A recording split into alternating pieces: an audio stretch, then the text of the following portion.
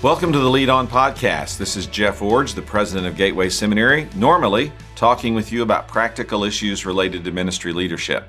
But these are not normal times, and so for a few weeks here, I'm suspending my normal podcast content and including instead the audio from a message I'm doing each week called President's Chapel. I'm doing that message by video, sharing it with the seminary community, but providing you the audio here on the Lead On Podcast. So I hope this helps you as you continue your ministry during the COVID-19 pandemic. Hello to the Gateway community. I'm so glad to have the opportunity to talk with you again this week in President's Chapel, sharing a message with you that I hope will be motivational and encouraging to you as we go through this COVID-19 pandemic together. Today, I want to talk with you about building relationships during social disruption.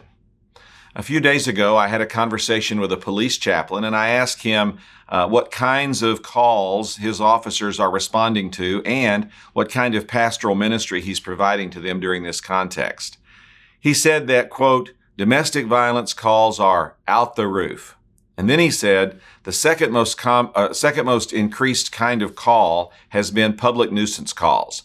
Calls for barking dogs, fighting neighbors, or other kinds of complaints that are caused by people having to live in closer proximity than normal.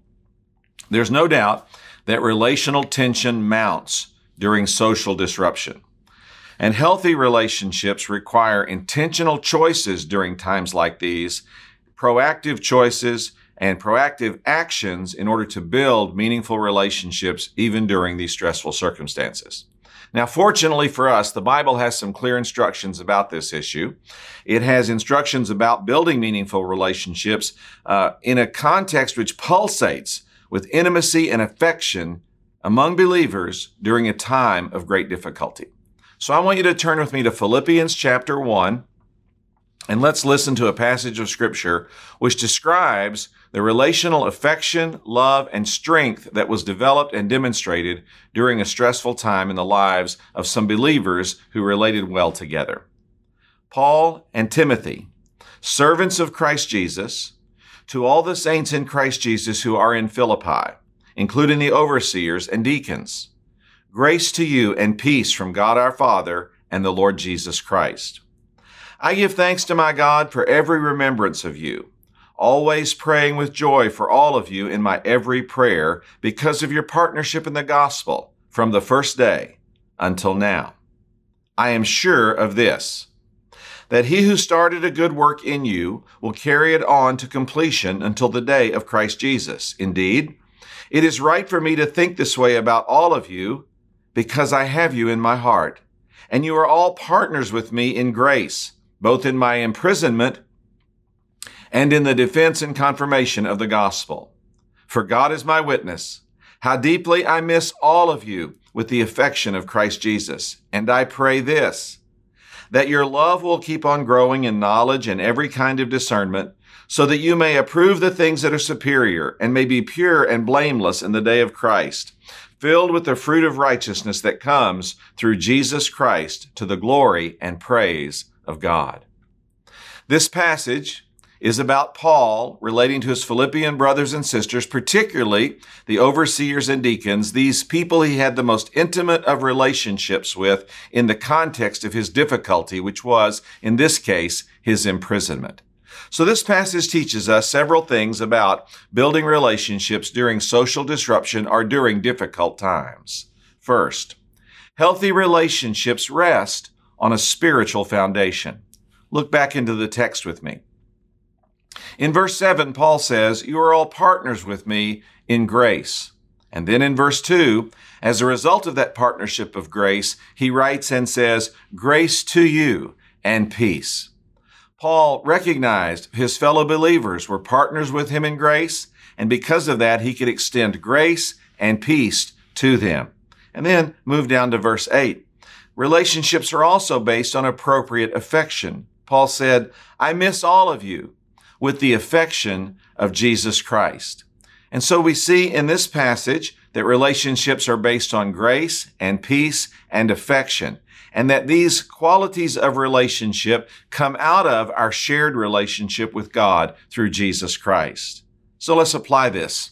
You build relationships, first of all, by extending grace to others, meaning you give them favor they don't deserve. It's easy to be gracious to people that we like, people that we care about, people that treat us nicely, and people who always do on time what we want them to do. But it's harder to extend grace, meaning favor, to people who don't deserve it. People who are cranky, irritable, difficult, who may not be meeting our needs or doing it in a way that we expect or in a timely fashion.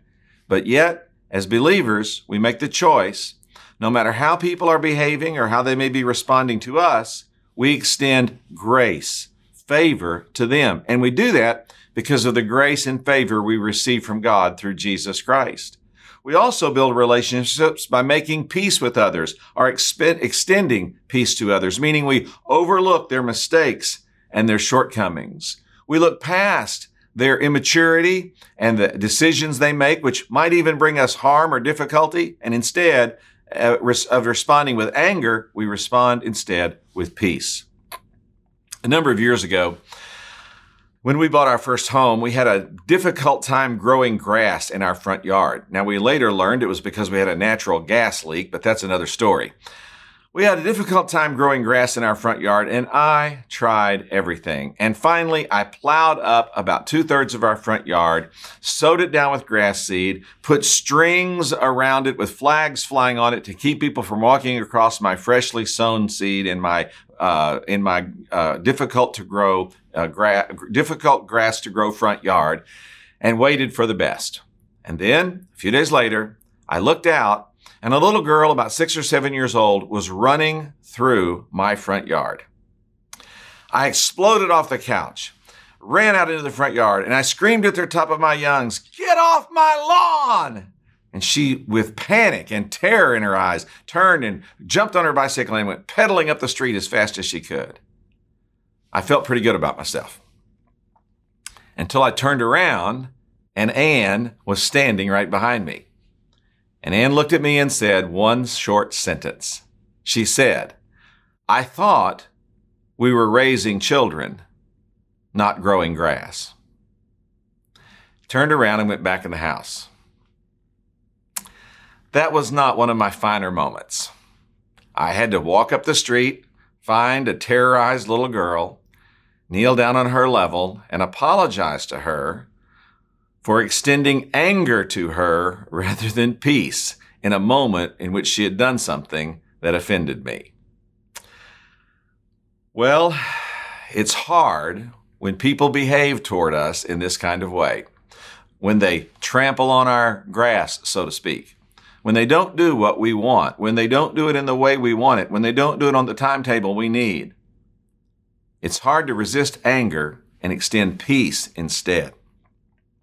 Healthy relationships are when we extend grace and when we extend peace. And then finally, you build healthy relationships by showing affection to others, meaning we do what communicates love to them in the moment. This is one of the most significant insights into relationships that really has been part of my life and a part of really a lot of our lives, I think, over the years. And that is that love is about delivering to the other person on their terms what communicates love. It's that love languages concept that's been talked about so much in our culture. Love, communicating the affection of Christ, is about communicating to someone that you care for them, you love them, in terms they understand. During times of social disruption like this, it's easy to be selfish. It's easy to think my needs aren't being met. My interests aren't being satisfied. My desires aren't being considered. But love says, no, I want to find what meets the needs of other people in my family, other people in my community, other people in my church, other people in my workplace, and I want to deliver to them what they need in the moment. So, healthy relationships begin, or rest, I should say, on a spiritual foundation. Grace, peace, love. We choose to give people favor when they don't deserve it. We choose to extend peace to people instead of anger. And we choose to demonstrate love, meaning that we communicate to people in terms they understand and in terms of what means love to them, the kinds of service and devotion and care they need in the moment. Healthy relationships rest on a spiritual foundation.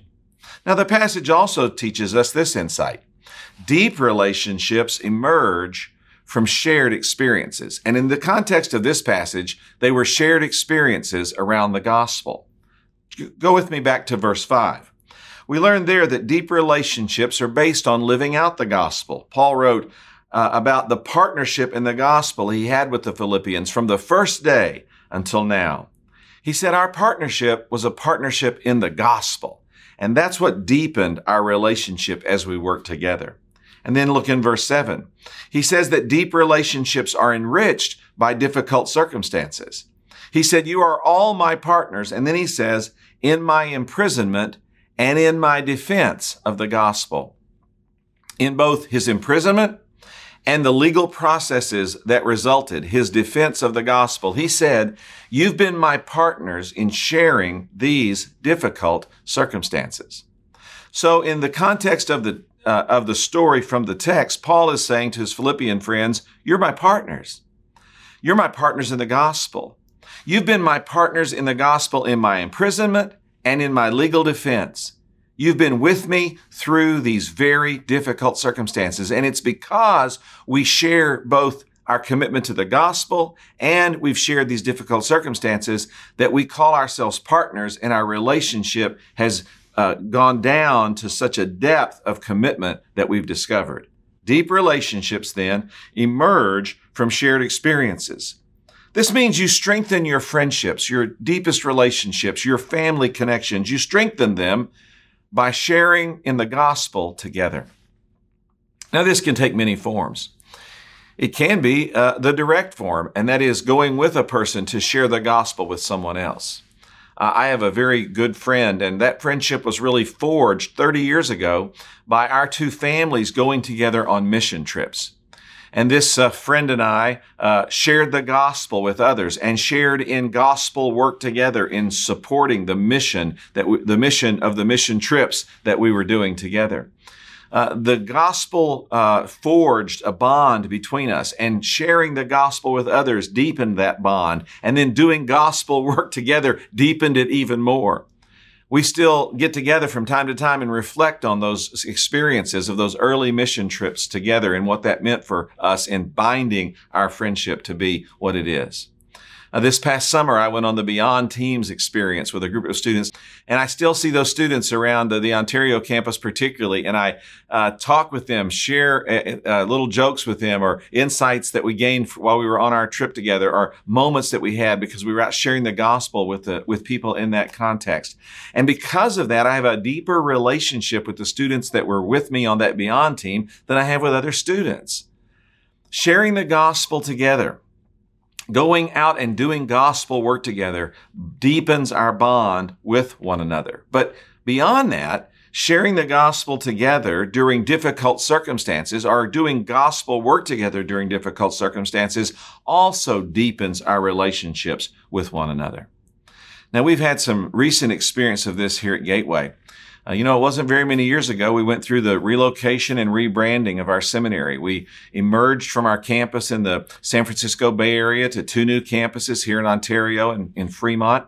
And then we also we developed a new identity, moving from Golden Gate to Gateway Seminary. And while all of us went through that together, the vice presidents and I went through that entire process really together in a way that I didn't share with everyone else in the organization. We met together not every day, but pretty often for about 3 or 4 years, sharing the burden of what it meant to go through that difficult circumstance together. Seeing the breakthroughs, experiencing the times of prayer, commiserating with the challenges and the difficulties, the hardships, the whole process working together deepened our relationships with each other. So we were doing gospel work together, and then that was compounded by the difficulty we went through together, and it deepened the relationships we had with each other. I've had similar experiences with my wife, Ann. We've now been doing gospel work together for 40 years. We've been sharing the gospel with people. We've been doing gospel projects with each other. We've been living a gospel lifestyle. And because of that, we've had a deep bond with one another. But then from time to time, we've gone through some really difficult times. Sometimes those difficulties have been in our relationships. Sometimes those difficulties have been thrust upon us by outside circumstances. But nevertheless, all of those difficulties have forged within us even a deeper bond as we've held on to one another and gone through the challenge together. Now we're experiencing that here at Gateway. We're going through this pandemic together. We'll never be the same when this is over. And the relationships that we're forging and the new relational connections we're making and the deeper appreciation we have for one another is resulting from our commitment to do gospel work, to share the gospel, but also to keep doing that while we're going through some very difficult circumstances. 5, 10, 20 years from now, many of you will look back on this experience and still talk with people you worked with at Gateway because of the relationships that are forged and deeply forged through this experience. So while we're going through this difficulty, it may seem hard and may seem troublesome, but let's also embrace it because this is an opportunity, like Paul said, when I was in prison and defending the gospel in my legal processes, you stood with me. You were my partner in the gospel, but you were also my partner in the difficulty. Let's embrace the same thing about Gateway right now. We're partners in the gospel, but we're also partners in the difficulty that's been thrust upon us by the pandemic. And because of that, our relationships are being deepened by this experience. And frankly, we'll never be the same because of it. And your life will be enriched. Your life will be enriched in 5, 10, 20 years as you look back on this and realize the relationships that were forged by going through this together. Well, healthy relationships rest on a spiritual foundation. Deep relationships emerge from shared experiences around the gospel. And then finally, meaningful relationships grow through prayer. Now look into the text again with me. In verses 3 and 4, Paul says he prayed for his friends. He wrote, I give thanks to my God. And then he wrote, always praying with joy in every prayer of mine. He started his communication with his friends by saying, I pray for you. I thank God for you. I pray in joy for you. I pray for you every time I pray. And then, as if to bracket that, he starts this part of the text by telling us he's praying, but the last part of the text is actually Paul recording or writing down one of his prayers. Let's read it again, starting in verse 9. He wrote, and I pray this, that your love will keep on growing in knowledge and every kind of discernment, so that you may approve the things that are superior and may be pure and blameless in the day of Christ, fulfilled with the fruit of righteousness that comes through Jesus Christ to the glory and praise of God. Paul not only said, I pray for you as my friends, but then he wrote down one of his prayers that he prayed for them so they could get some understanding of the depth, the affection, the intensity of the prayers he was praying on their behalf. Well, this example teaches us then that you deepen relationships by praying for others. You know, it's really hard to hate someone you're praying for. It's really hard to maintain a broken relationship with someone you're praying for. It's really hard to hold on to bitterness or anger or resentment when you really get down on your knees, bow your head, and start calling out to God on behalf of another person.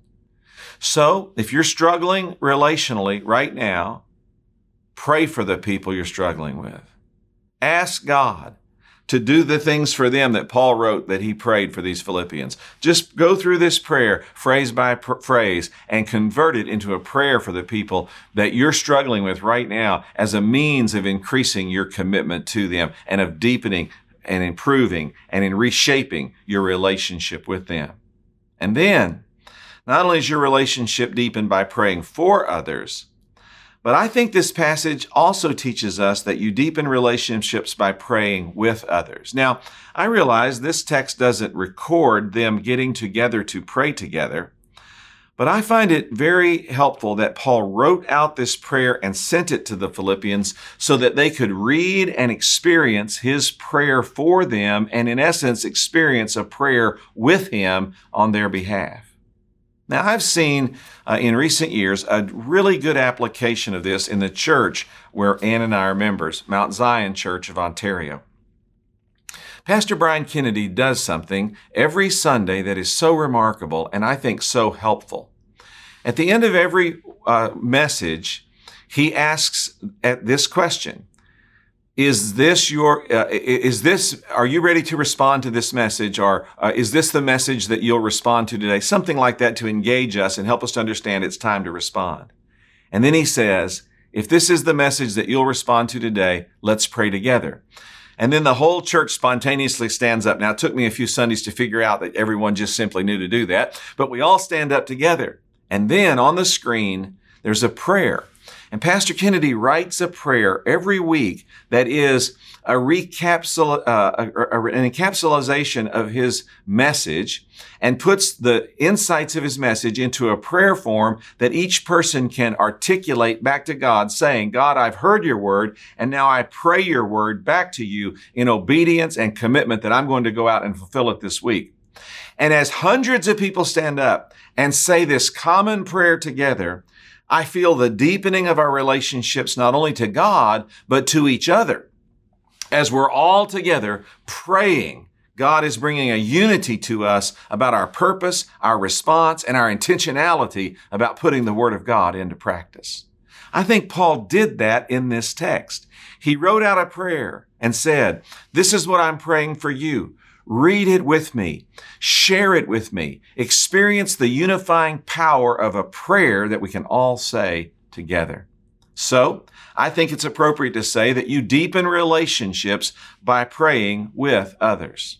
That's why it's important right now for you to gather your family or your friends together and have a shared worship service. Don't just all watch a screen in a separate room. Come together in the same room and hear the Word of God taught.